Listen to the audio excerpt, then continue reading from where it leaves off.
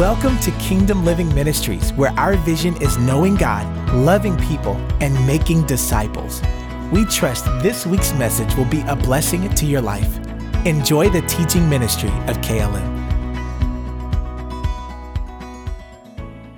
So let's pray. Father, we thank you for bringing us here today on this very rainy Sunday. We thank you for your word. We thank you for just bringing us together and blessing us, Father. We're all going through our trials and tribulations and tough times, and we thank you that in those times we can come together and be blessed by your word and be comforted and healed and saved and delivered and freed and encouraged. Father, I thank you for this message that you prepared through me today. I thank you that you speak through my mouth. You think through my mind. I pray illumination, revelation, inspiration by your word. In Jesus' name we pray. Amen. You guys can take your seats, by the way. So before I get into the message, let's have a little review of last week. Last week, PD preached about how to become a student of the master teacher. And actually listened to it a couple times last week, during the course of the week. I usually do anyway, because everybody knows I do the media stuff, so I have to listen to it. But I will listen to it anyway, if I didn't have to, but even more so because I have to. But yeah, it was a really good message. If you haven't listened to it, go listen to it again. So who can name the 6 steps that PD brought last week without looking at your phones? I'll help you guys out. The first one was become aware of him and acknowledge him at all times. Anybody got a second one? Okay, you can look at your phone. Everybody remember the second one? Or you have the second one written down? Okay, fellowship with the Holy Spirit daily through conversations and prayers. Okay, the third one? All right, ask the Holy Spirit to help you think, to learn, to live, and to discover God's plan. All right, I'll just go through the other 3. Look to him to guide you. Fill yourself up with the word of God. The Holy Spirit is your teacher. The word is your textbook, and the world is your classroom. I thought that was a great illustration of how we should think of the Holy Spirit. And the last one was dream with the Holy Spirit for the glory of God. Think big thoughts, pray big prayers, do big things. So in light of last week, the Holy Spirit is our teacher. He's our comforter. He's our advocate. He's our helper. There's a whole bunch of other adjectives in the Bible that Jesus calls him and Paul calls him. He's the most important person on the earth. Dr. Miles Monroe had a book a few years ago, probably 2010, I want to say. It's called The Most Important Person on the Earth. If you haven't read it, you should get it. I don't know how much it is now on Amazon. I do everything on Kindle. But when I bought it back then, it was like $10, so it can't be much more than that. And in the book, he talks about how the Holy Spirit is the most important person on the earth, and he's also the most ignored. He talks about how the Holy Spirit, Jesus is not on the earth anymore. Everybody know that, right? Jesus ascended into heaven. He's sitting at the right hand of the Father. He's not here anymore. The only person that's still here of the Trinity is the Holy Spirit, right? So he is the most important person on the earth, but he's also the most ignored. When we pray to the Father in Jesus' name, but we kind of leave the Holy Spirit out. Like PD said last week, we're supposed to acknowledge him just as we acknowledge Jesus and we acknowledge God, but we don't. Was just Jesus and God, Jesus and God.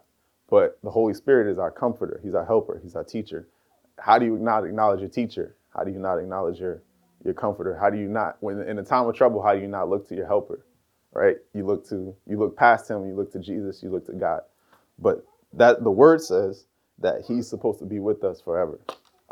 Actually, if you have your Bibles, turn with me to John 16.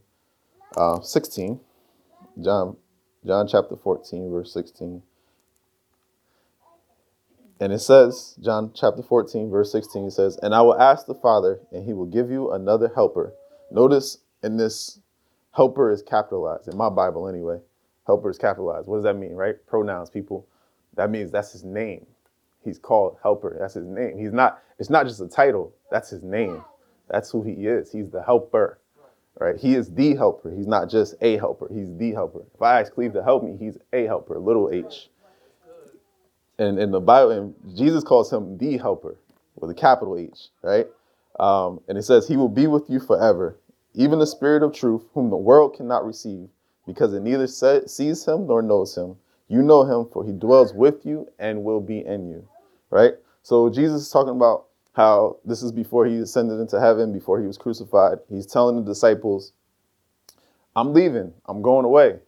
And they were kind of like, well, I mean, if you've been with Jesus for the last 3 years and all of a sudden he's like, I'm going away, you probably had that look on your face too. Like, what? Where are you going? Like, I can't do this without you. Like, where are you? I need you here.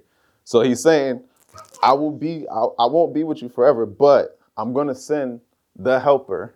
I'm going to send the Holy Spirit, my spirit, to be with you forever. He's going to be your comforter. He's going to be your guide. He's going to be your advocate. He's going to be your teacher. He's going to be all those things that we say, right? So he's speaking to the disciples. He's telling them, I will be with you forever.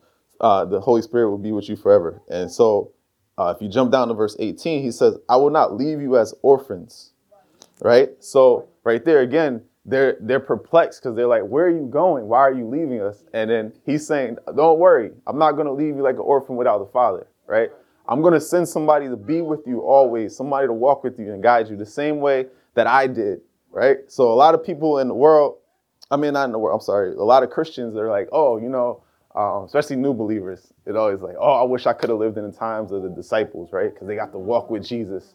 They got to see his miracles. They got to see what Jesus did. They got to learn from Jesus. But we have that. We got the Holy Spirit. He's the same as Jesus. As a matter of fact, and let me go to it because I don't want to get ahead of myself. But in John, let's jump to John 16. John chapter 16. John chapter 16, verse 13. It says, when the Spirit of truth comes, he will guide you into all truth. He will not speak on his own authority, but whatever he hears, he will speak, and he will declare to you the things that are to come. He will glorify me. This is Jesus talking, for he will take what is mine and declare it to you. All that the Father has is mine. Therefore, I said he will take what is mine and declare it to you. So again, we're seeing that Jesus is with us through the Holy Spirit. He's declaring, he only will declare the things that God has told, that Jesus and God has told him to speak. So when people say, oh, well, I wish I could have walked with Jesus, that's nice, but guess what? I still walk with Jesus. I walk with Jesus through the Holy Spirit, right? So in light of that, that was more or less the review from last week. I'm going to talk today about the baptism of the Holy Spirit. So how do you get the Holy Spirit? How do you get the Holy Spirit in you and walk with him and be with him? PD touched on that a little bit last week about being in the classroom with a master teacher. I'm going to talk about the actual baptism of the Holy Spirit so that you can get into the classroom, right? Everybody got to enroll, right? You enroll when you go to college, you enroll in your classes, same thing, right? So what is the baptism of the Holy Spirit? The baptism of the Holy Spirit is just simply the evidence of, or how do I say it? It's the manifestation of God's power in you through the Holy Spirit, right? So let's go to Luke 24. Luke 24, chapter 24, verse 49. Yes, Luke 24, 49. Let's see who's faster. My computer is faster than you guys. So it says, this is Jesus again. Behold, I am sending the promise of my Father upon you, but stay in the city until you are clothed with power from on high. So again, this is Jesus talking to the disciples. At this point, he's already resurrected. He's already, died on the cross. He's been resurrected, and he's speaking to them. As we know, he went around for, I believe it was 30 days, showing himself after the resurrection. And so he's speaking to the disciples, and he says, behold, I am sending the promise of my Father. Remember back in John, he said the promise of the Father was the Holy Spirit, right? So he says, and behold, I'm sending the promise of my Father upon you, but stay in the city, or another translation says, but stay in Jerusalem until you are clothed with power from on high. So Jesus is telling the disciples, don't do anything until you receive this power. Don't do anything until you receive the power of the Holy Spirit, right? So what exactly is the baptism of the Holy Spirit? So let's go to Acts chapter 1. Acts chapter 1, verse 5, I believe it is. Actually, no, it might be Acts chapter 2. I'll tell you in a second when I get there. Actually, we'll do Acts chapter 1 first, and then I'll go to chapter 2.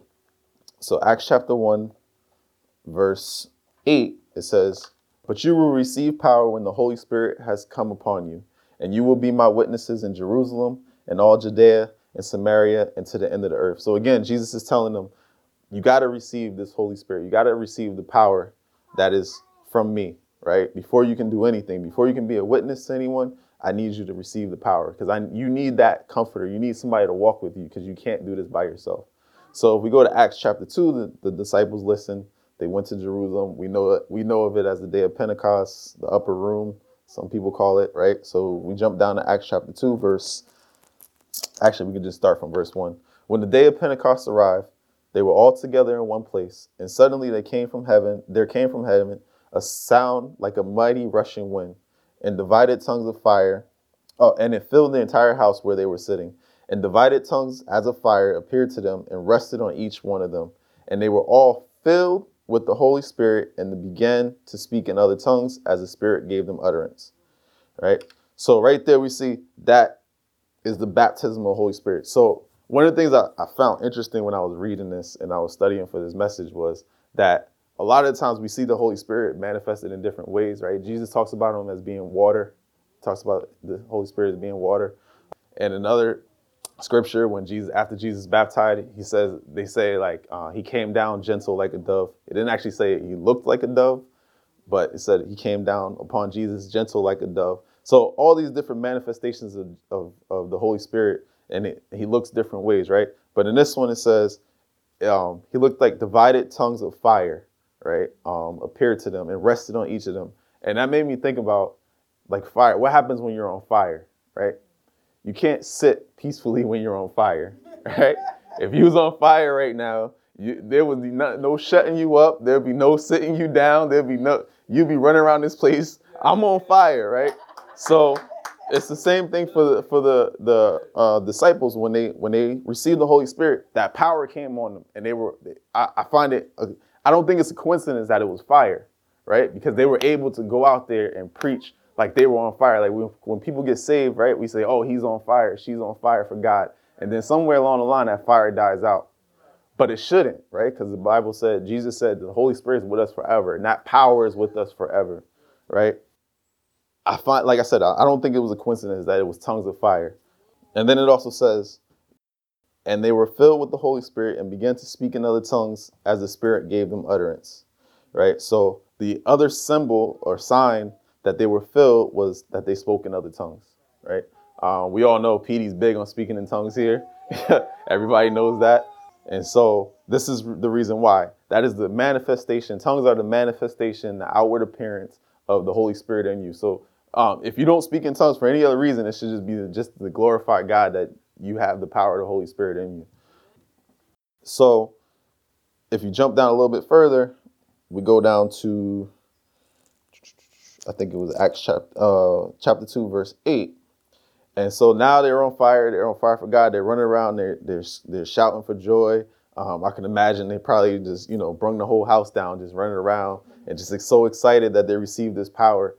And so I'm assuming that at some point they get outside and there's all these people around, and it says, "How is it that we hear," this is Acts chapter 2, verse 8. "How is it that we hear each of these," actually, let's go with verse 7 first.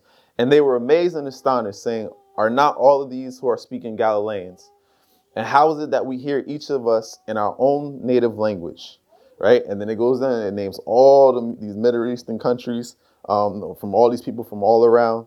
And then you jump down and it says, to verse 11, it says, "Both Jews and proselytes, Cretans and Arabians, we hear them telling in our own tongues the mighty works of God." So clearly this is the Holy Spirit. Like we said earlier, the Holy Spirit, he can't speak of anything other than what Jesus tells him, right? So he's speaking through them in other tongues. They're all from Galilee, right? But he's speaking through them in all these other different languages. And there's probably I think they named about 13 in there. And all these people hear in different languages, them glorifying the works of God, them glorifying Jesus, them testifying of Jesus. So Peter, being Peter, took this opportunity to jump up and preach. Right? So if you turn over to Acts chapter 2, verse 14, Peter said, but standing with the 11, lifted up his voice and addressed them, men of Judea, all who dwell in Jerusalem, let this be known to you and give ear to my words. For these people are not drunk, as you suppose, since it is only the third hour of the day, which the third hour day, if nobody don't know, that's like noonday. But this is what was uttered through the prophet Joel. And then he goes through the prophecy, right? And then he says, men of Israel, hear these words. Jesus of Nazareth, a man attested to you by God with mighty works and wonders and signs that God did through him in your midst. As you yourselves know, this Jesus delivered up according to the definite plan and foreknowledge of God, you crucified and killed by the hands of a lawless man. God raised him up, loosened the pangs of death. Because of it was not possible. So he's preaching the gospel here. That's what Peter's doing. He's preaching the gospel. And if we go a little bit further, I'm not going to read the whole thing, but if we go a little bit further, we find out that they heard him. And then I think it was 3,000 or some odd people got saved. And they also received the Holy Spirit. And right. All right. So this is so how do you know if you're filled with the Holy Spirit? How do you know if you have that power, right? The first evidence we just talked about is speaking in tongues, right? So let's just solidify that a little bit more. Let's go. There's 5 examples. We just covered one, which was Acts chapter 2. There's another example in Acts chapter 8 that shows the same thing, right? So out of the mouth of 2 or 3 witnesses, let every word be established. So I'm telling you that speaking in tongues is the evidence of the Holy Spirit. So let's make sure that I'm right, right? Acts chapter 8, we start in verse 5. So if you have your Bibles, Acts chapter 8, verse 5, and it says, Philip went down to the city of Samaria and proclaimed to them Christ. And the crowds with one accord paid attention to what was being said by Philip. When they heard him and saw the signs that he did, for unclean spirits were crying out with a loud voice, came out of many who had them, and many who were paralyzed or lame were healed. So there was much joy in that city, right? So Philip goes down to Samaria. He starts preaching Christ to them, and people are getting saved. People are getting healed. People are getting delivered. Things are happening, right? God is performing all these miracles through Philip. So then if you jump to verse 12, it says, but when they believed Philip as he preached good news about the kingdom of God and the name of Jesus Christ, they were baptized, both men and women. Even Simon himself, who they talk about Simon a little bit earlier, and we'll talk about him a little bit later. And after being baptized, he continued with Philip and seeing signs and great miracles performed. He was amazed. So right here we see they believed, right? And then they were baptized, right?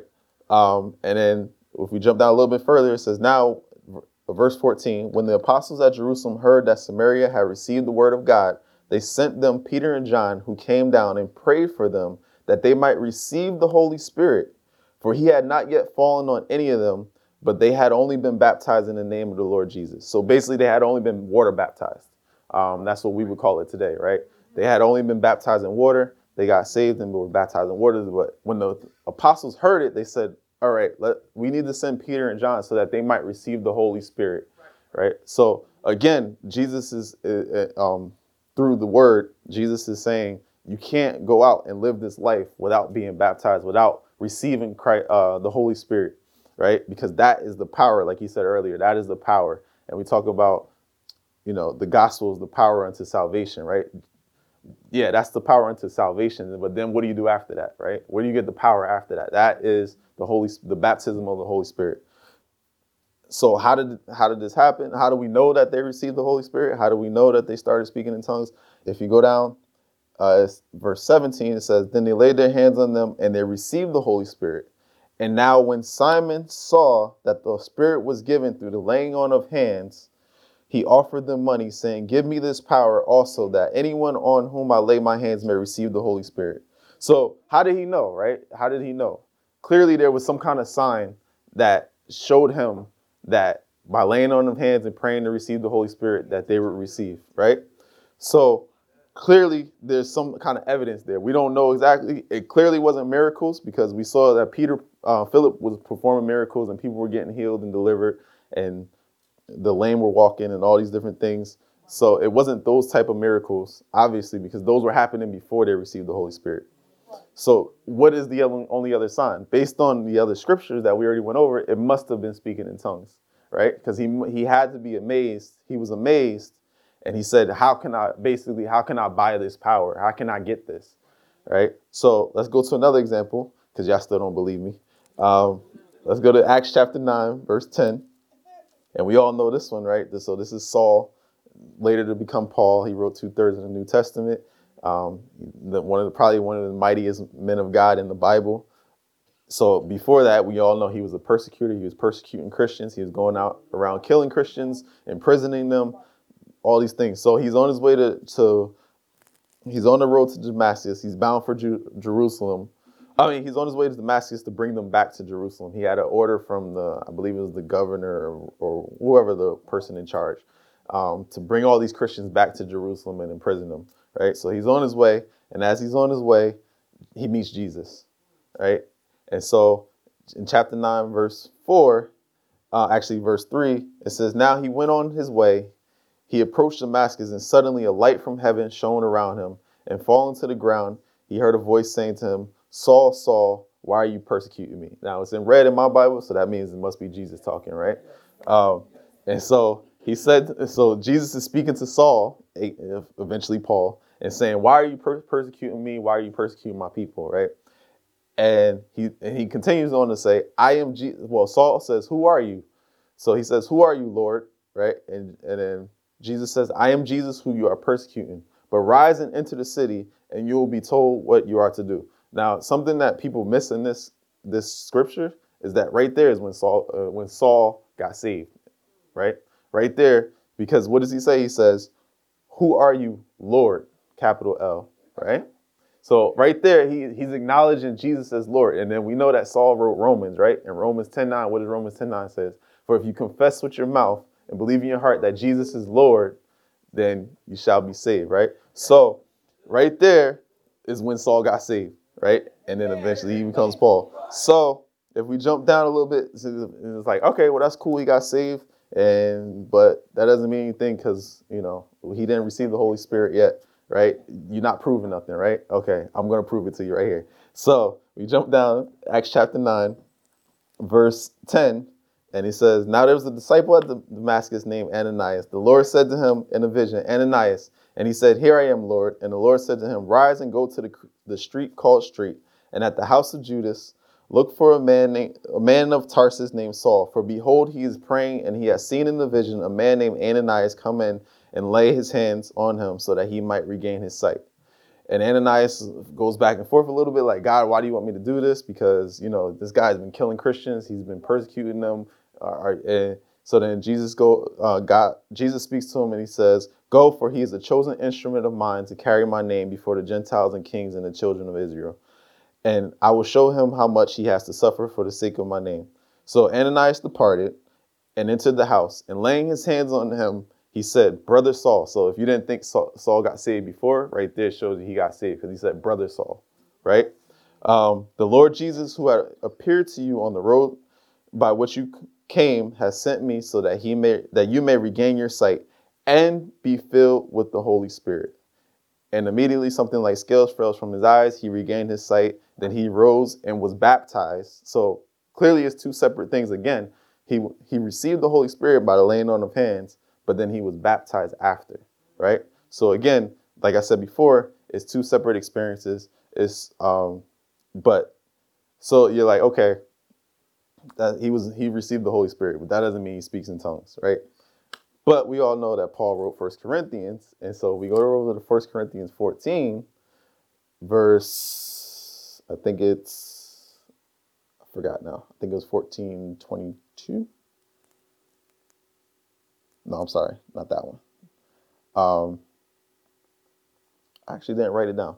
But in 1 Corinthians chapter 14, he says, I thank God that I speak in tongues more than you all, right? So clearly Paul spoke in tongues, right? And based on context clues, right? He spoke in tongues that day. That was when he received the Holy Spirit. So I'm going to give you one more example. Actually, I think I got two more. So stay in Acts. If you're still in Acts, stay in Acts because all these happen in the book of Acts. Chapter 10, verse 44. Yeah, chapter 10, verse 44. So just to give you a little context, prior to verse 44, Peter has a vision he falls he has a vision from God, and this white sheet comes down, and there's all these animals on it, clean and unclean, and God says to Peter, rise up and eat, kill and eat. And Peter says, no, I've never eaten anything unclean. And God says, why would you call what I've made clean unclean or common? And then he says, and then God said, God basically shows him that this is going to be him. This is the vision for him to go and preach to the Gentiles. And so God tells him that someone is coming to take him to preach to the Gentiles. So when we jump down to verse 44, Peter goes to a man named Cornelius, and he's preaching to them, and they're kind of already believers. They know that Jesus is real. They know that Jesus was anointed and the Son of God, but they haven't really heard the gospel yet. So Peter gets to them. He starts preaching to them about God, and actually the header in my Bible says Gentiles hear the good news, right? And we know the good news is the gospel. So Peter starts preaching to them about Jesus. He preaches the gospel, and while he's preaching, so this is where we jump in. Verse 44, while Peter was still saying these things, the Holy Spirit fell on all who heard the word, and the believers from among the circumcised who had come with Peter were amazed because the gift of the Holy Spirit was poured out even on the Gentiles. At this point, nobody else but the Jewish had received the Holy Spirit, right? So at this time, everybody who was with Peter was thinking like, oh, it's not for the Gentiles, it's only for the Jew, right? So that they were amazed. They were like, how is it that they're receiving the Holy Spirit, right? And it says, for they were hearing them speak in tongues and extolling God. Then Peter declared, can anyone withhold water for baptizing these people who received the Holy Spirit just as we have?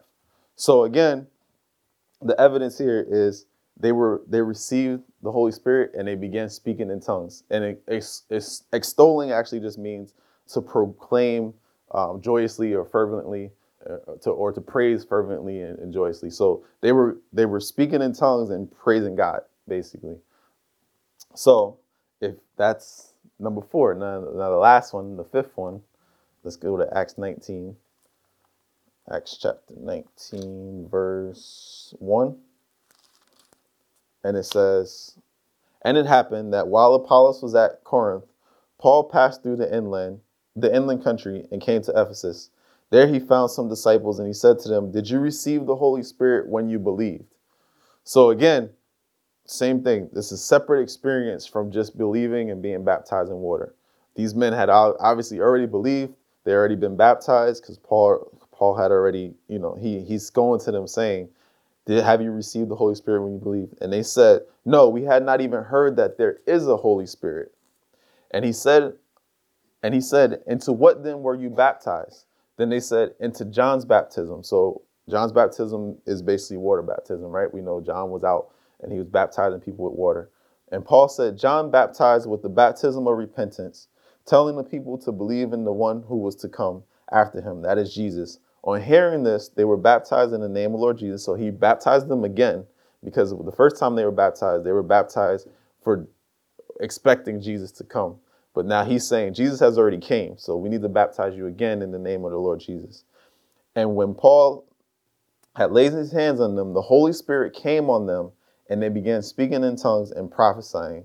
They were about 12 men in all, and some scholars say that there were also women and children there. They just don't name them. They don't number them. So again, we see Paul went and he's talking to believers, and he's saying, like, well, have you received the Holy Spirit yet? Because the expectation is once you believe, then the next step is you need to receive the Holy Spirit to make it through this walk, right? We need him here with us. Like Jesus said, I will send the helper, the comforter, to be with you forever, right? He's going to be with us forever. So again, Paul is saying, like, how are you can't do this without him. So you need to be received. And so he prays for them, he baptizes them, and he lays his hands on them, and they receive the Holy Spirit. So you're probably saying, all right, that's all cool, that's well and good, but why do I need to do it, right? This is 2,000 years ago or whatever. Why do I need to speak in tongues? Why do I need the Holy Spirit, right? So number 1, like I said earlier, tongues is the evidence of the Holy Spirit in you. So 1 Corinthians 14:22, let's go there. 1 Corinthians 14:22, it says, Thus, tongues are not a sign for believers, but for unbelievers. While prophecy is a sign for while prophecy is not a sign for unbelievers, but for believers. So again, just like we heard in Acts chapter 2 and in Acts chapter 10 and Acts chapter 19, anytime you speak in tongues, typically in the public setting, when you're first baptized in the Holy Spirit, a lot of times, at least we see in the Bible, and this is not for everything, but in the Bible, we see that they're always praising the mighty works of God. They're declaring God in their own, whatever tongue that the Holy Spirit gives them to speak in. So that's the evidence to the unbeliever that you have received the Holy Spirit, right? Because as believers, we already know that. We already know that because we have the same Spirit. The Bible says the same Spirit that dwells in you, right? So we have that same Spirit. So we already know that. So it's a sign for unbelievers that you received the Holy Spirit. Another one, like I said earlier, Acts chapter 2, verse 8, for they all heard in their own tongue them extolling the works of God. So like I said, extolling just means to praise fervently or ecstatically or excitedly. And then John chapter 14, verse 17, I'm not going to go there, but it says, the Spirit of truth whom the world cannot receive, right? So the world can't receive the Holy Spirit, therefore they can't speak in tongues. They can speak in a tongue, whatever their native tongue is, or maybe they learned a few different languages, so maybe they can do a few different tongues, but supernaturally they can only speak in one or two tongues, right? Whatever they learned, right? But the Holy Spirit gives us utterance to speak in whatever tongue that he provides us, right? So, and then another reason to speak in tongues is for the building up of your spirit, your inner spirit and faith, right? So if we go to Jude chapter 20, Jude, yeah, it's one book. People are like, Jude, what? Jude, that ain't in my Bible. I don't know this Jude you talking about. It's actually the last book before Revelations. So if we go to Jude, verse 20, I think I said chapter 20 earlier. I meant to say verse 20 because there's only one book. Jude, verse 20, he says, but you, beloved, building yourselves up in your most holy faith and praying in the Holy Spirit, keep yourselves in the love of God, waiting for the mercy of our Lord Jesus Christ that leads to eternal life. So again, Jude is talking about building yourself up in your most holy faith. By speaking in tongues, you're exercising your faith. You're relying on God to give you the words to say, right? Just like I'm standing up here and I'm relying on the Holy Spirit to bring back to my remembrance everything I studied over the week, over the years, everything that I've learned, and trusting in Him I'm exercising my faith, right? That's the same thing with tongues. It's more supernatural, I think, because you don't know what you're going to say. You don't know the words. You haven't studied this stuff. You can fake it till you make it with other things, but you can't fake it till you make it with tongues, right? So you have to receive that power, and you exercise that by praying every day. And even Jude says, praying in the Holy Spirit, keeping yourselves in the love of God. And there's a comma there, which means that you're keeping yourself in the love of God by praying in the Holy Spirit, right? So a lot of times when you're confronted with things, my first reaction, thanks to PD, is to pray in tongues, right? Because I want to keep my mind, I want to keep my focus on what God is telling me, what God is trying to keep me where I'm at, right? Or where I should be, I should say, not where I'm at. So you look at another verse, 1 Corinthians 14, verse 4. Paul is speaking, and he says, the one who speaks in tongues builds up himself, but the one who prophesies builds up the church. So again, when you speak in tongues, you speak and you build up yourself, you build up your spirit, you build up your faith, right? But and then he talks about, because if you know, like PD talked about a couple of weeks ago, about knowing the context of the scripture, historically, as well as just in the passages. But historically, we know that the Corinthian church, they wanted nothing more than just to speak in tongues. They wanted to come to church and speak in tongues. And Paul even actually addresses it in verse, I think it's 11 or 12. He said, 12. So he says, with yourself, since you are eager for manifestations of the Spirit, strive to excel in building up the church. So obviously they were eager to do anything that was a manifestation of the Spirit. That means like earlier he talks about the 9 spiritual gifts. And so they were running around and they were trying to, that's all they wanted to do. They wanted to perform miracles. They wanted to, utilize the spiritual gifts, discernment and word of wisdom and word of knowledge and even and speaking in tongues. And so everybody wanted to come and just speak in tongues all the time. And so Paul was saying like, whoa, that's great. I'm glad. And that's where he comes and he says, I thank God that I speak in tongues more than you all. So he's saying like, that's great that you want to speak in tongues, but there's a time and a place. You got to do it in order, right? So later on, he says, if you want to speak in tongues in public or in the public service, like right now in the church service, if there's not an interpreter, then you should stay and speak quietly to yourself, pray to yourself, right? So in this passage, he's saying the one who speaks in tongues is building up himself, but the one who prophesies builds up the church. So again, if you put tongues and interpretation together, then it becomes prophecy. But by itself, you're just building yourself up, right?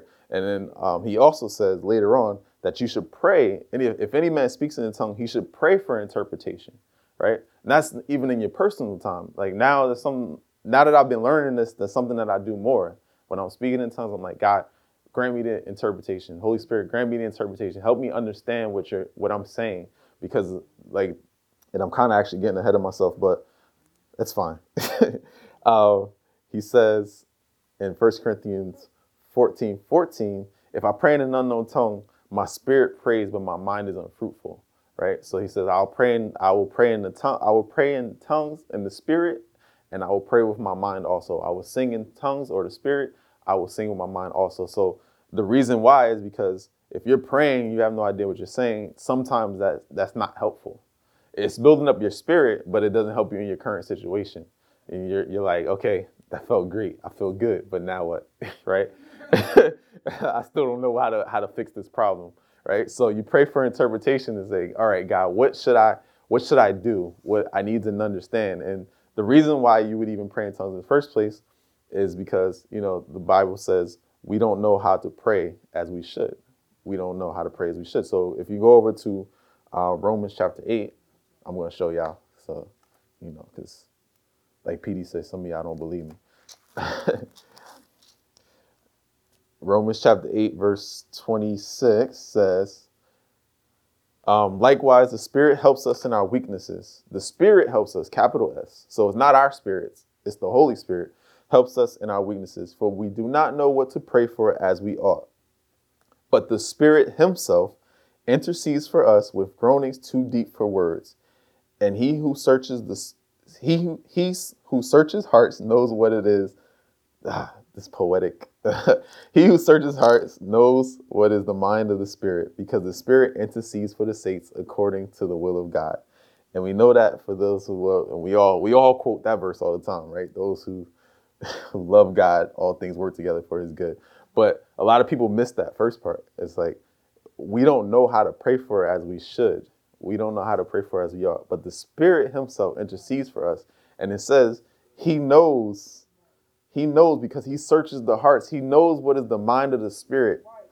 He knows what is the mind of the Spirit and intercedes for the saints according to the will of God. So right there it's saying the Spirit, which helps us to pray in tongues, the Spirit who speaks through us in tongues, is praying and interceding for us for the will of God, right? Because he searches the hearts. He knows what we need way more than we do, right? So that brings me to my next point. So tongues is for prayer and for worship. So clearly we see here, tongues is for prayer. In Romans chapter 8, verse 26 says, like Paul said earlier, I will pray with the Spirit and I'll pray with my mind also, right? Like I said earlier, you want to pray for interpretation. So 1 Corinthians 14:13. Actually, let me just go back to there because I'm going to be there anyway. 1 Corinthians 14:13. Therefore, one who speaks in a tongue should pray that he may interpret. For if I pray in a tongue, my spirit prays, but my mind is unfruitful. So again, you should pray for interpretation, right? You also want to, 1 Thessalonians 5:16-19 says, pray without ceasing, right? So you want to pray always, right? And I don't know about you, but I run out of things to pray for. I run out of things to say sometimes when I'm praying. Like I listen to people who talk about they pray for 5 hours, 6 hours, and I'm like, how do you, like, I don't even think I could talk for 5 or 6 hours, let alone pray for 5 or 6 hours, right? So what do? You don't, again, you go back to, you combine Romans 8:26 and you say, okay, I don't know what to pray for. So after I run out of things to pray for with my mentally, right, I still have the spirit to continue praying on, praying without ceasing, praying. I pray all the time in tongues. I know PD does it. Like PD always talks about how, you know, on the drive up here, he's praying in tongues under his breath. I've been with him and we've done many a time that he's just praying. I'm listening to him. I hear him, then, you know, just, and I'm like, oh, he's, you know, praying in tongues. Those long drives to South Jersey. But yeah, so you want to always be praying without ceasing. You want to always keep your, I think PD said it, I remember, well, I know PD said it last week about one of the applications of being in the classroom of the Holy Spirit was praying and acknowledge him always, you know, always acknowledging him in your prayers. And one way to do that is to you pray in tongues, right? Because you need his help in order for you to pray in tongues. You want to pray in tongues to pray out the perfect will of God. So like I said earlier in Romans chapter 8, verse 26, he knows the perfect will of God. Who knows the perfect will of God better than him? We go back to John 14, and he said, you know, he will only speak of what I tell him to, right? The Spirit would only speak what Jesus tells him. So that means he knows the will of God. And that means that that's the only thing he's going to cause you to pray for. 1 Corinthians, jump over to 1 Corinthians 14:2. He says, for one who speaks in a tongue, and King James says an unknown tongue, speaks not to men, but to God. For no one understands him, but he utters mysteries in the Spirit. So again, we don't understand what we're saying.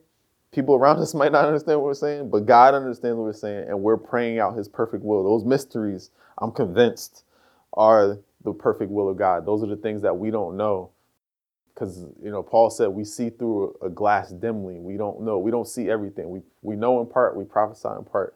And so we don't know what to pray for. We don't know what we're praying for. And so sometimes in order to know the will of God, pray in tongues. People say, oh, how do I know the will of God? Pray in tongues and pray for interpretation, and you'll get the will of God.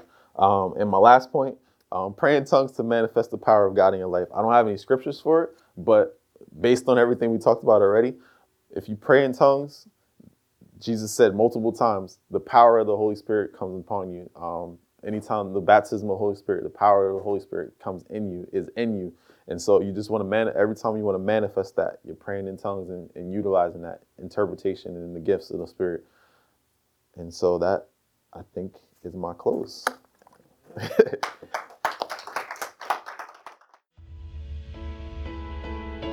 That concludes this week's message, and thank you very much for listening. For more information about Kingdom Living Ministries, please call us at 732-324-2200 or visit our website at kingdomlivingnj.org. Also, you can write to us by mail at P.O. Box 519, Rancocas, New Jersey, 08073. And lastly, if you would like to partner with this ministry through your prayers or financial support, contact us via email at partners@kingdomlivingnj.org. Our prayer is that this message has encouraged you to live out the kingdom of God daily in your life by your obedience to His word. God bless you.